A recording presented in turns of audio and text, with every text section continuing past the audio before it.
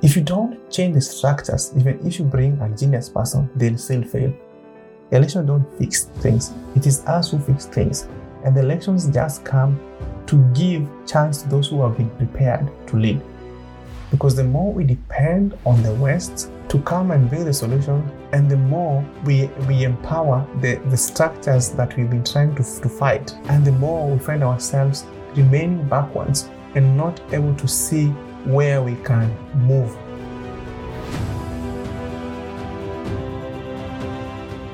With Victor Uhuru, I come to learn that he covers a broad range of expertise and field interest. Victor, the most dominant factor that attracts me to talk to you is because you are from Kenya. To me, that on its own, it's an expertise. Yeah. That's why I want to hear your perspective to understand the democracy and ethnic dynamics in Kenya. We will be bringing in between the talk about democracy. But of course, first, I would like you to tell me who you are. What do you do? I'm a passionate community organizer, and I've been interested a lot to understand issues of conflict, dynamics, especially in the East and Central Africa.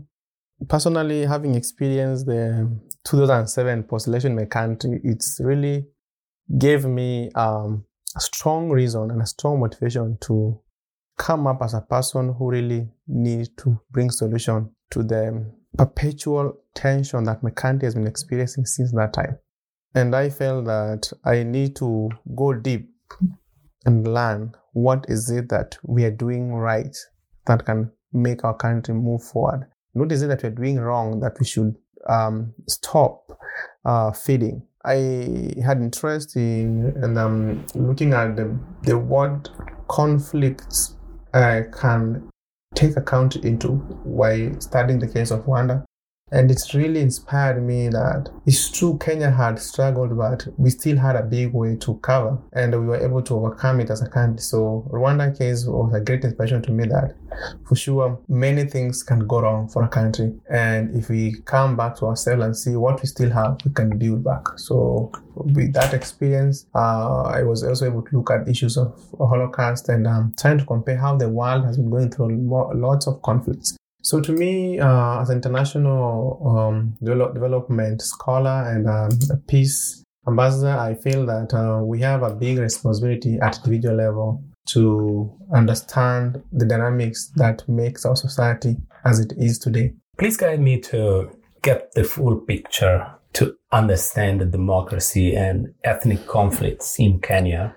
The first question to that: could you provide a background analysis of the conflict and coexistence trends in Kenya?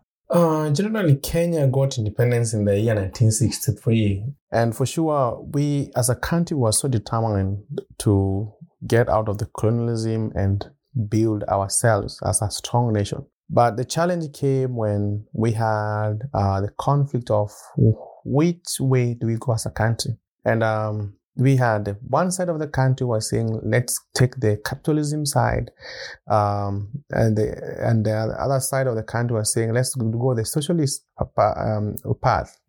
So this conflict of determining like which formula do we use to grow our country ended up creating a big divide, wherein we had the two main political opponents who started off as friends, our first president Kenyatta and his vice president, Jaramogi Odinga. So Kenyatta was more of, let's go capitalism.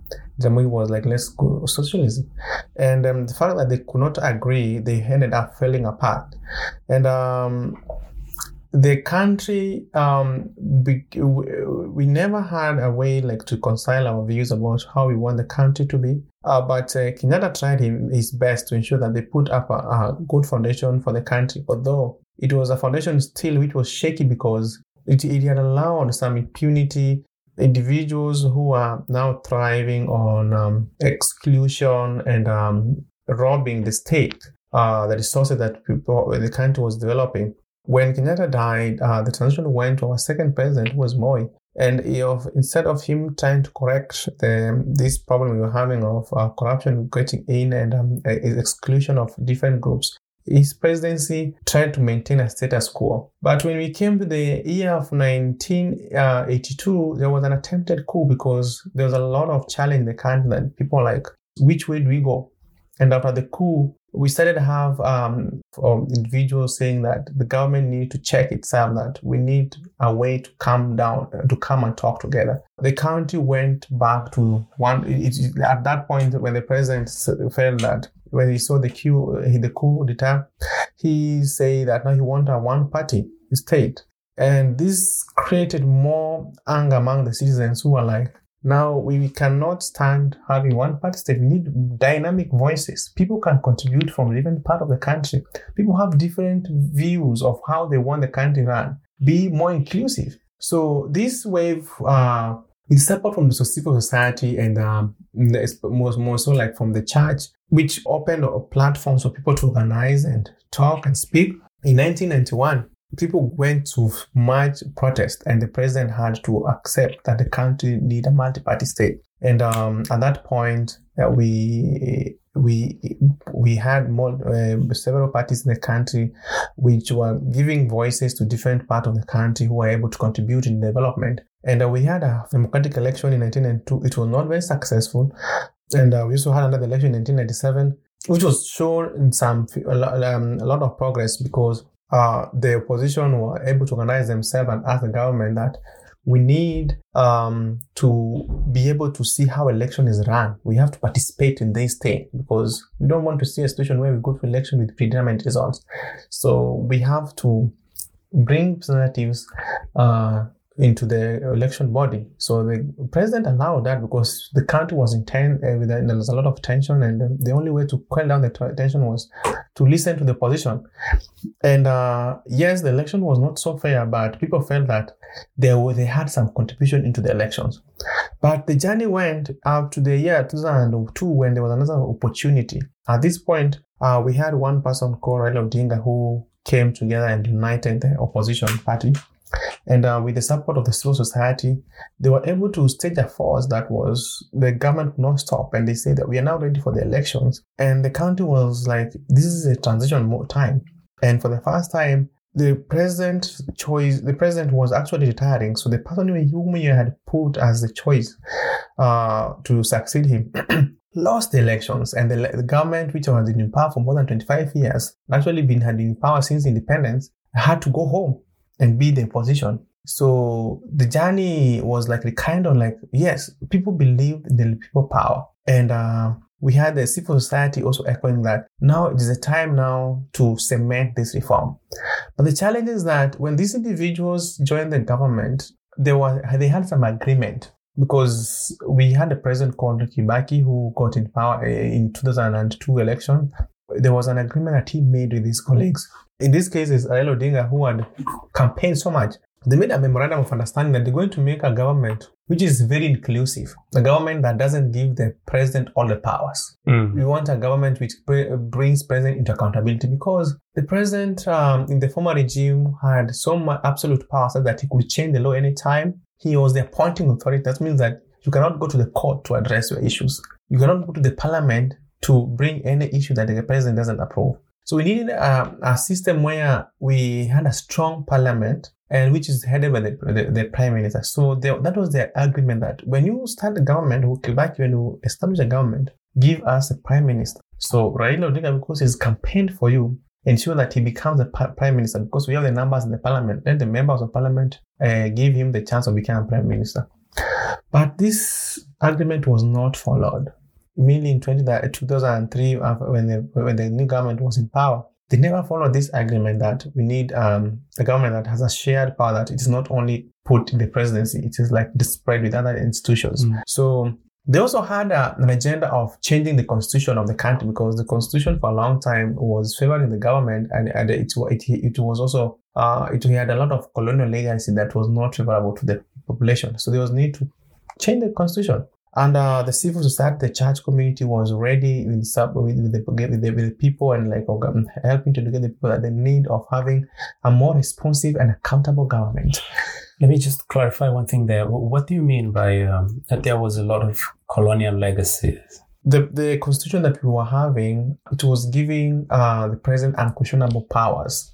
First, you could be arrested at any time and be detained without due process of the law. And this is what the colonialists were doing before that. When anytime you have an opposing voice, you will be taken out of the society.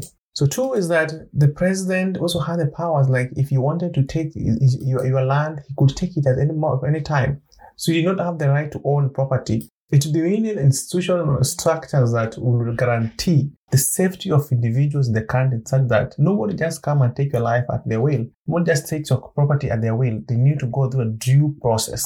We need a situation where the police are not able to come, just not come to you to arrest you without any reason. They have to prove beyond about that you are a person who is supposed to be questioned because they have evidence. But you know, in a situation where people just sit down and decide to do certain things which are not generally acceptable. So we need a situation where people can question the government's decisions, the government's actions. But for that, I think there are calls to an environment where the system itself is well established. Looking at those changes, how would you describe the institution now in a way that you understand that, well, democracy as the country chooses to define it works? I think you brought a very good term, issue of participation. And participation means representation, because you cannot have everybody come on the table. We wanted diverse, dynamic voices from different parts of the country. And how do we achieve this? We achieve this by having different individuals who must not be appointed from one central authority. The appointing authority was supposed to be also delegated. Now, for instance, the president is appointed, but everybody goes to the election to elect the president. So we want the president to head the executive because he's been elected. But we have the other arms of the government. We have the parliament. So the president should not be able to interfere with the elections of the people. So that when we have the members of parliament, we have a chamber, we have an institution which people can believe that they can discuss the issues affecting the country and legislate policies that can guide the country into a good direction. So we did not want a situation where the president just come and appoint so and so as the member of parliament. We wanted the people who are elected by the people themselves. They are there as representative within the government and exercising their oversight role, looking as the executive functioning. This was achieved. It had been achieved, but it was not as coherent as it started being when we had the new constitution, which was giving more more transparency and more power to the electoral bodies. The other thing is that when we had the new constitution, actually after the post-election violence, we were able to come up with a new constitution in 2010, and this constitution created a framework of operation where it limited the powers of the president. And again, it created the position of the Chief Justice. The Chief Justice who is not directly appointed by the president. And this means that the Chief Justice is a person who can sit down and say that this is not constitutional and this other one is constitutional. We created other independent bodies like the Electoral Commission body, the land commission bodies. So you see, land is a critical asset of the ordinary citizens. And if you are just putting it in the hands of anybody or people who are being appointed by the president, people will be looking to be close to the president to take away your land. But we just wanted to ensure that people feel that they're safe, that nobody is coming to take their land at will. It's like there need to be those transparency mechanisms to ensure that there's those transfer and there's the mechanism in which there is also the conflict resolution in case there's a dispute. So we were having different institutions which were protected. So we had the Office of the Attorney General being protected. It's a position which was given in the Constitution that Attorney General, you are appointed for this specific time or period of time, and your position is protected. That means that when you are performing as Attorney General, you're not at the mercy of the president. You are serving the nation. The Chief Justice was given also independent term, 5-year term, that you are not at the mercy of the president. He cannot fire you. When you go to the parliament, the Speaker of the Parliament is also safe that the president is not supposed to be interfering with these roles within the parliament. We are looking as the heads of different commissions of the country. If it's land commission, we had a commission we established commission, cohesion and integration commissions. So all these commissions were put in place such that you are not, even the Auditor General's office, that if somebody is stealing and the government institutions are given the budget, are they able to be accountable? So the person who was checking this thing, auditing the ministries, was also given an independent office. And we also had an office, corruption and corruption position that was also given protection, so that when they are given appointment, you're able. What's the office again? So it's the anti-corruption it's commission for. Yeah, it's towards the it's called Anti-Corruption Commission. So it was also given mandate that it was supposed to be independent and given resources to ensure that they are able to perform.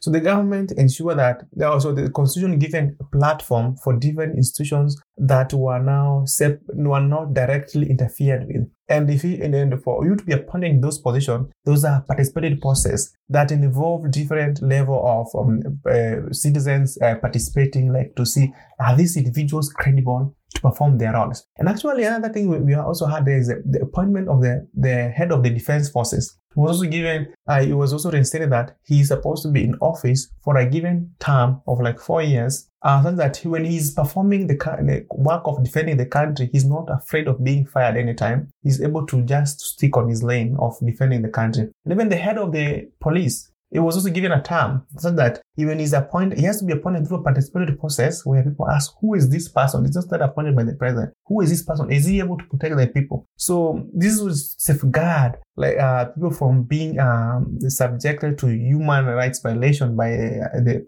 people who are supposed to be protecting them. So this was a diversified power that was, which has been distributed across. And again, another thing was granted was protection of the media itself, so that the president was not supposed, the government, the executive was not supposed to come direct contact with the media without going through a due process of the law. So the media became an independent body, such that it was becoming more supposed to be responsible to the people and be able to amplify the voices of the masses. And actually, it was given a platform within the parliament, so that they're able to record the recordings within the parliament and inform the citizens of what is happening in the country. So that's generally is how we were looking at the participatory process that the country has gone through up to until now. If we look at the previous conflict that took place, especially after the elections in 2007. Yeah, 2007. Mm. We learned that there was some clashes between the applicability of democracy, depending on how the country chose to define it. I'm highlighting it. And the ethnic groups are the differences with ethnic groups. Yeah. So how would you analyze the applicability of democracy in this context of multi-ethnic groups? I want you to explain to me, as someone not from Kenya, how do you find the balance? Because there is always a conflict, at least we're learning it from other countries. You see, I've been so awake about the Kenyan journey into democracy, the democratization process itself. And as I was observing it, we have a strong role of the civil society. If the civil society is sleeping, in slumber, means that the country is in great danger. So before the 2002 election, the people who before they got the government, they were part of the civil society. But when they got in the government, instead of advancing the voices that they were having before, of we want a responsible governance system, they decided now they're going to be against the people. And the good thing that we had before is that even the leaders of the church were vibrant. But unfortunately, towards the 2007, we did not have that voice, special voice from the church, because some of them decided the government. And instead of telling the government you are wrong in 1, 2, 3, as it was the case before, because we needed a voice that would tell the government that this is wrong. These voices went down, and the people lost trust in this body's ability to mediate, to speak even to the people themselves that this thing it's not good to fight, because they already saw that they were left by themselves. So the culmination of the 2007 election is that we had loss of trust amongst the leaders who had been entrusted to bring the community together. So this is the religious leaders. And two, at that point, we were not having an independent judiciary. So people were like, if the president appointed the chief justice, and when you go there, they're just going to rubber stamp what the president wants. So we are not going to the courts. At that point, lack of independent judiciary made it possible for people to feel that we will not get justice in that system. So we'd rather fight in the streets, and whoever wins the war, let them take the country. And how would you think that the previous elections in 2017 have responded to that particular gap? Yeah, so in the 2017 election, unfortunately, my country had a very strong judiciary lead head. His name is called Justice David Maraga, who just retired. So what happens is that we went through elections when the parties came with this and said, we think this process is not fair. We think that the commission that started to run the elections does not do justice for us. So we need the court to sit down. And the Supreme Court sat down and listened to the case. And Kenya became one of the very few countries in the world where the court sat down and said, we can see this evidence that this election was not free and fair. And never mind the president was declared as the winner of the election, we declared this election null and void. And we went back to election. And the country was like, the court has spoken, and this is what we wanted, that nobody is going to run away without being accountable. So we went for a rerun of the election, and we ended up having the current government, which is also had to go through another process of the opposition coming together and having special conversation with the government that we can still work together. So I think there's another thing is that for these institutions to work together, you also need to see people themselves getting united on what they want to see in the country. Now that you mentioned accountability, when I look at the experience with other African countries or within the region itself, there is one aspect within the political system that is very protected. Mm-hmm. And what we call accountability in the political studies or governance and political studies is not necessarily what happens. I'm referring to the government reporting, the government listening, the government being the whole accountability in depth, right? Would you describe exactly how it happens in Kenya? Because it sounds that you are happy about it, which is good. So in Kenya, if I get it correct, is that when we look at... I can research. I want to understand how the accountability system is established. I'm now describing the way I understand the accountability system, right? There is a mechanism for, throughout the implementation, there is this particular gap that now what has been budgeted is not what has been implemented, or the amount of, but when it comes to come back to the people and actually report that, hey, this is what we planned, this is what we did, and this is why we didn't do part of what we planned. And you see, that's how I understand the accountability system. And I was glad that you describe it with a positive perception. But I want to understand, how does it work? Great. I think I mentioned when I was saying before is that we have independent bodies that have been given a lot of powers and protection by the government under the constitution, under our new constitution of 2010. So we have the Office of the Auditor General, we have the Office of the Anti-Corruption Commission. These two offices, their roles are supposed to ensure that they monitor. So auditors are supposed to check whether the ministry are using the money as allocated, and are they performing the task that they say they're going to do. They give back the report. And you also have the Anti-Corruption Commission, which also looks at, are there cases where people are using their positions to enrich themselves when they are in office. So they are more of like dealing with people who are taking away the money. The other side is more like, are they doing the right thing as their promise? But the way in which Kenyan accountability system has been is to ensure we made a progress when we had a new constitution. Our country was devolved. Devolved means that it was divided into units, 47 different units. instead of having like just one national government and everybody is running towards heading this one government, our country was divided into 47 different units, which were given resources. Now, the allocation started around 30% of the budget, but now it's going around 40%. Money which is given down to different of these governments, like 47 governments within the country. They call the county governments. So the national government is mainly 60% of the budget, but the county governments take the 40%, and they're headed by the governors. So the governors are also subject. They have the members of the county assemblies who are supposed to exercise the oversight role to see how is this money being used. So there are many regions of the country where those members of the county assemblies are able to hold accountable the governors to ensure that they fully participate. But there are places where people are still trying to learn how do we utilize these platforms to develop our areas, because development was so remote from people, but now money has been brought closer to you. Again, the previous government called the Kibaki's government had instituted something called the Community Development Fund, called the CDF.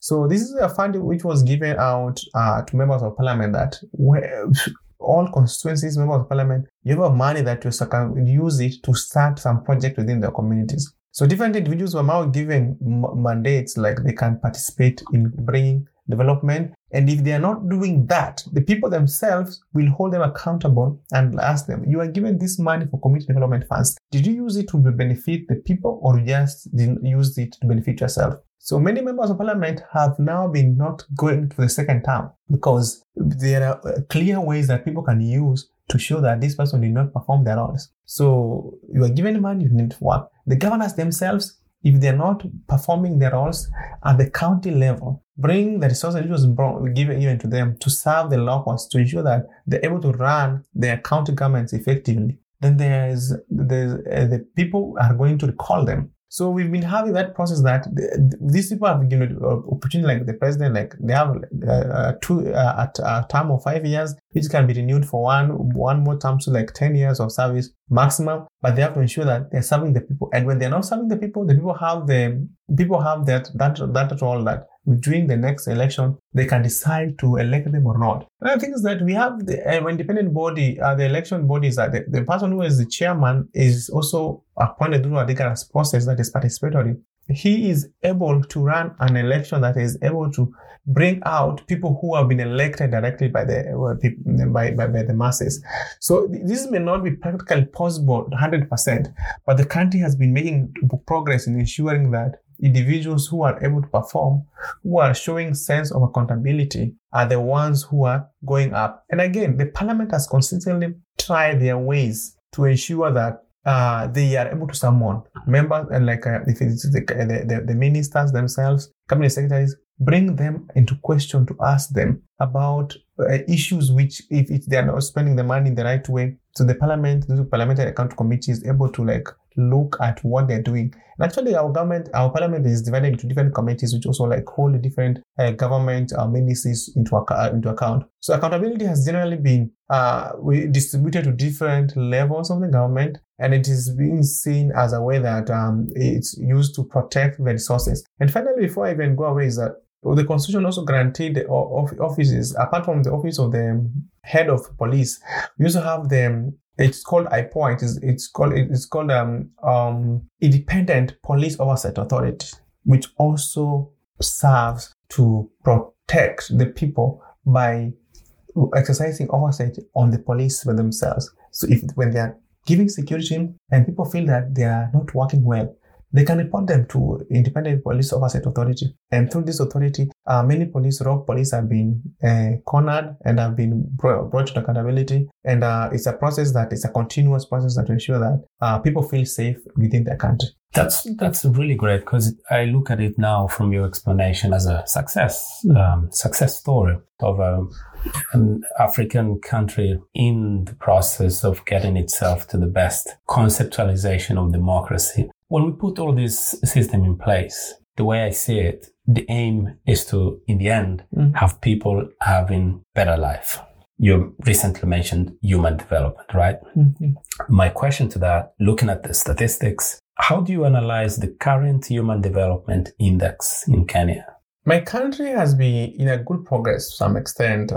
Human development goes, as we know, it's been a destination that many people come to, and a lot of investment has been brought in the country. Although we've had challenges, a little bit of challenges, let me first also still major in the development is that the government has done a lot of initiatives to use. The presidency initiated a process where 30% of all the government projects, the procurements, supposed to be given to youths, women and people with disability. So many young people were encouraged to get into business, being able to be suppliers to the government, being able to offer services that the government can do.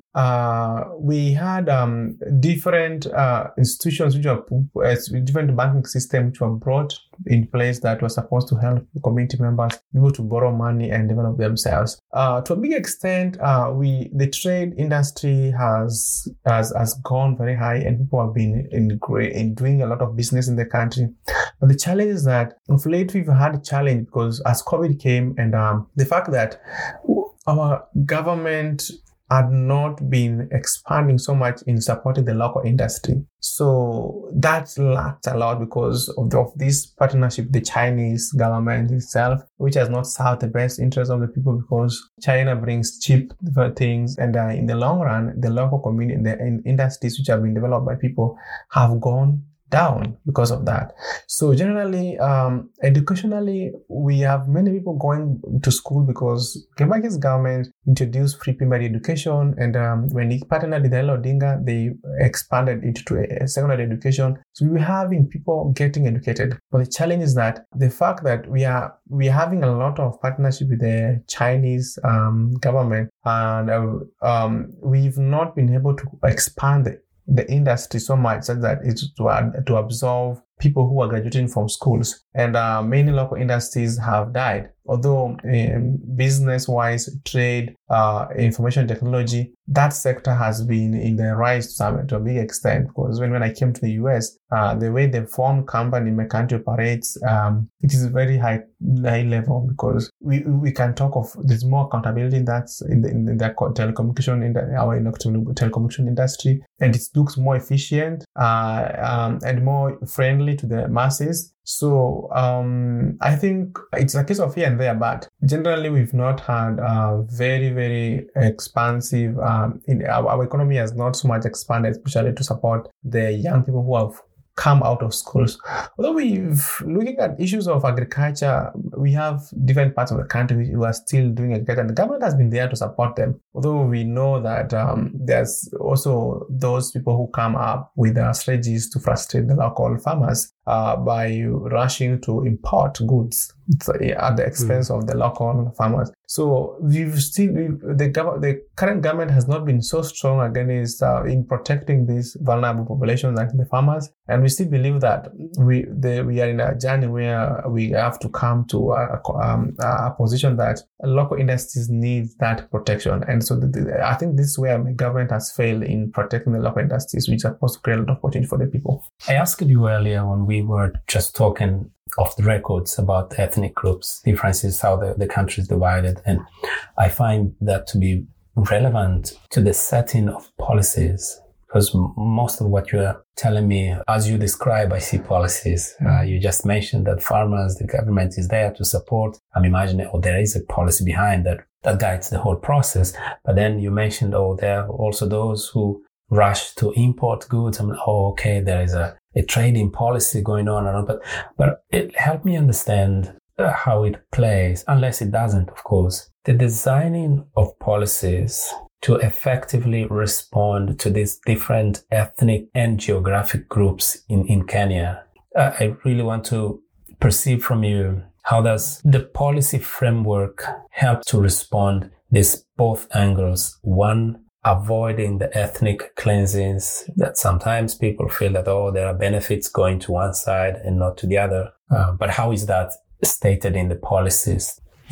I think generally, when it comes to issues of communities being able to be developed, it requires a lot of political will. We may start it at policy level to distribute this development, but if we don't have a strong political will into protecting the masses, it becomes difficult. And I think these policies also must be driven by political leaders themselves. And that's where we've had a challenge that our political leaders to some extent, they have been successful in ensuring that some of our local industries are protected. But still we have people who cling to the central power and snake in goals that are disadvantaging other people. But generally, we've had the cases of communities seeming to have advantage, especially when it comes to trade, where they were benefiting the governments. These communities are able to access the loans easily. But in spite of that fact, we've been having a lot of initiatives that are also going to other communities to make them also feel that they're also part of the country and they can utilize this support from the government. And the policies have been tried to ensure that people don't look at government services in terms of where they come from or who they are. It's the only way to look at government services or benefits is you are a Kenyan. So the only challenge that we've been having is that we've gone through a historic process that has made many people think that they were excluded. And this mindset of being excluded, when it sinks into you, gives a lot of skepticism, especially when the government brings opportunities. So we have communities who have always believed that they are favored. So when they see government coming up with things, they're like, oh, this is there for me. So we see these are two different groups. So it takes time to make the people who are skeptics to believe in some of the government initiatives. But then these people who have always been benefit from the government, when they see opportunity coming, they grab it very fast. So sometimes it's a matter of socialization and helping other people to internalize that, so the government can entrust me with some resources, some money to do some project. And once I do this project, I can make my profit and return this money. So there are communities who still have difficulties learning that the government can lend them money and they use it and maximize that, make profits and be able to pay it back. So it requires a lot of educational, it requires a lot of sensitization, and it's a journey that people are still trying to develop that trust that whatever other communities were also benefiting before that gave them an advantage. Also, us where we are, we can also benefit on the same. You're talking about the government. These are just few closing questions. I have two more. This is one. When you talk about government lending money and people taking fast benefits of it, it reminds me of when the whole democracy process started being promoted. I'm looking at Mozambique, for instance. There was a moment when we had many organizations in the country, especially international non-governmental organizations. And I learned a few years ago that Kenya wasn't very happy about those. Would you help me understand what's the role of the international community in between? I know you mentioned civil society, but I wasn't sure if you were referring to the national force of civil society, or you were also including the international non-development organizations who most of the times also have their own mandates in the country. Yeah. Foreign policies, agreements within the Ministry of Foreign Affairs, or depending on which ministry. So there is a lot at a high level that goes around that probably at the grassroots is not perceived the same. So what do you take on it, the role of these international non-governmental organizations in setting the policies in the country? Yeah, I think the international human rights organizations or non-government organizations are playing a critical role, especially in protection of human rights in the country. And they have helped in the framing of the policies that protects the people and also that promotes inclusion, especially of the women. Actually, when we were making our constitution, the current constitution that we have, which was promulgated in 2010, it is those international organizations such as the Amnesty International that are playing critical role, central role, that making people understand what certain kind of laws imply and that is applicable to them. And the fact that they're also being able to support civic education, sensitizing the masses that this is something that you need in your constitution, and when it is this way in the constitution, this is how it's going to empower you. And they have been ensuring that the bodies like the police oversight body was established that ensures that they had those statistics that we are having human rights abuses. The police are the ones who are doing these things. How do we bring this accountability? So I think they have been playing a critical role in educating the masses that it cannot be normalized for people being tortured under the government as institutions. So there's need to bring this sense of accountability and responsibility amongst different government organs. So these actually current use will have out of the work they have done, it's led to formation of the Kenya National Human Rights Commission. So this is a government-sponsored organization that protects human rights, a commission. So their role has been so key, especially in partnering with government organizations and not only giving resources like financial resources, but also giving that training, capacity building itself, and empowering these individuals in these organizations to be able to look at their role in ensuring that they're safeguarding the future of the country. And again, we've been having also the international community themselves from the government aspect also, they have been also playing a critical role in also partnering with these local organizations, giving them the hope that there's some things which are realistic, which can be achieved. If you start looking at this way, then it's possible, because we've seen it in our country, whether it is in Switzerland, whether in this other country, some of these things are possible. So it's upon you to drive them. And I think when you look at when my country was thinking through the post-election violence, for instance, when we were having mediation happening, when the African Union was coming in and the UN coming in, the hope that was coming again, that the country had, was that we have so many international communities who are finding Kenya as a home for many. So it is a collective responsibility to ensure that these political actors sit down and they talk. And that was a big thing that the United States of America did. They gave them a limit that we've seen people dying, we've seen lives being destroyed and property destroyed. So the only thing remaining is Kibaki, the president, and Raila Odinga, the opposition. You have to sit down, and we're giving you time. You have to come up with an agreement. So they were able to help our political actors to come up with agreement that is an agenda of uniting and building a nation. So this is one thing that I think our international community, through the national organizations themselves, they have been doing it. And organizations like the Ford Foundations have been working with local organizations to ensure that they are facilitated in doing the work that they want to do towards especially protection and empowering the communities to have voices, ensuring communities are able to feel that they're able to develop themselves and come up as strong. The last question is simply this: to deconstruct the legacies of colonialism. And I would like you to link with this. We have been discussing a lot about the interference about international bodies or the sovereignty of the country, how it all of a sudden loses itself when there's a lot of high-level international interference, to the extent that who calls the shots is no longer Kenya or Kenyans. It's someone from up above somewhere that comes and dictates. But so I want you to precisely have your analysis on how would you propose to deconstruct the legacies of colonialism in Kenya? We choose whether we want to be agents of change or we want to be perpetual victims. If we decide and make a decision that this is what we want as a people, that we want to be agents of change, we want to be what we want to see and participate in achieving what we want to see in our country, then it is very possible. The only thing that has failed my country, for instance, is that whenever we do things for short political advantage, it has always failed us in the long run.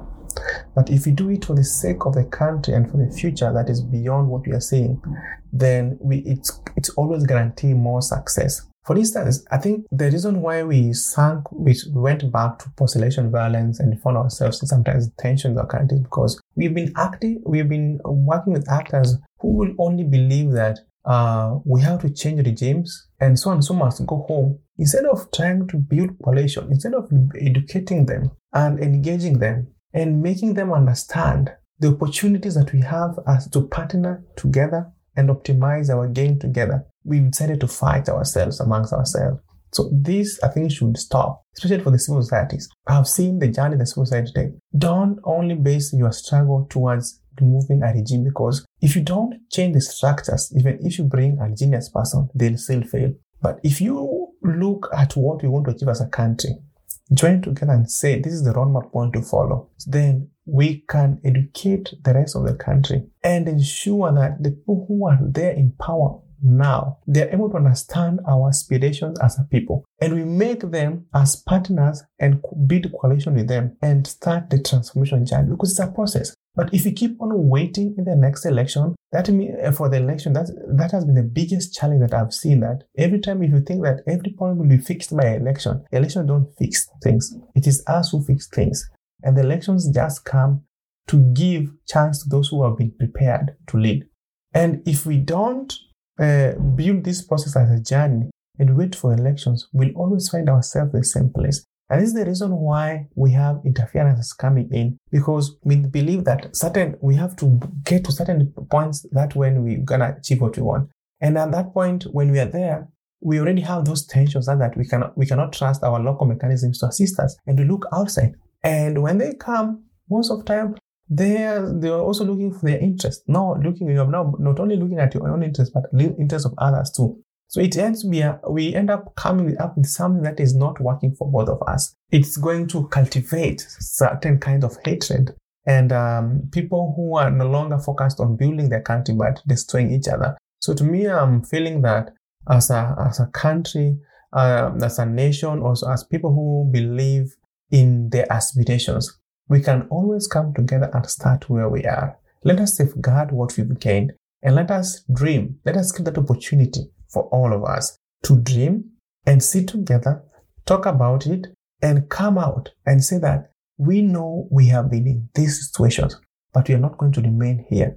And because solution relies on us, let's start by starting to effect it. Because the more we depend on the West to come and bring the solutions, and the more we empower the structures that we've been trying to fight, and the more we find ourselves remaining backwards and not able to see where we can move. And just to sum it up is that we have a beautiful country, we have a beautiful nation, and we have wonderful people who can do great job. Let's not be short-sighted. Let's look far and build our country to serve even the next generations. When we look at serving, doing best for the future generations, we'll be able to serve ourselves. But if you have time to serve ourselves now, we'll end up destroying ourselves, because selfishness never brings any success. It only brings more hatred and more destruction to the nation. Thank you, Victor. That was a nice conversation.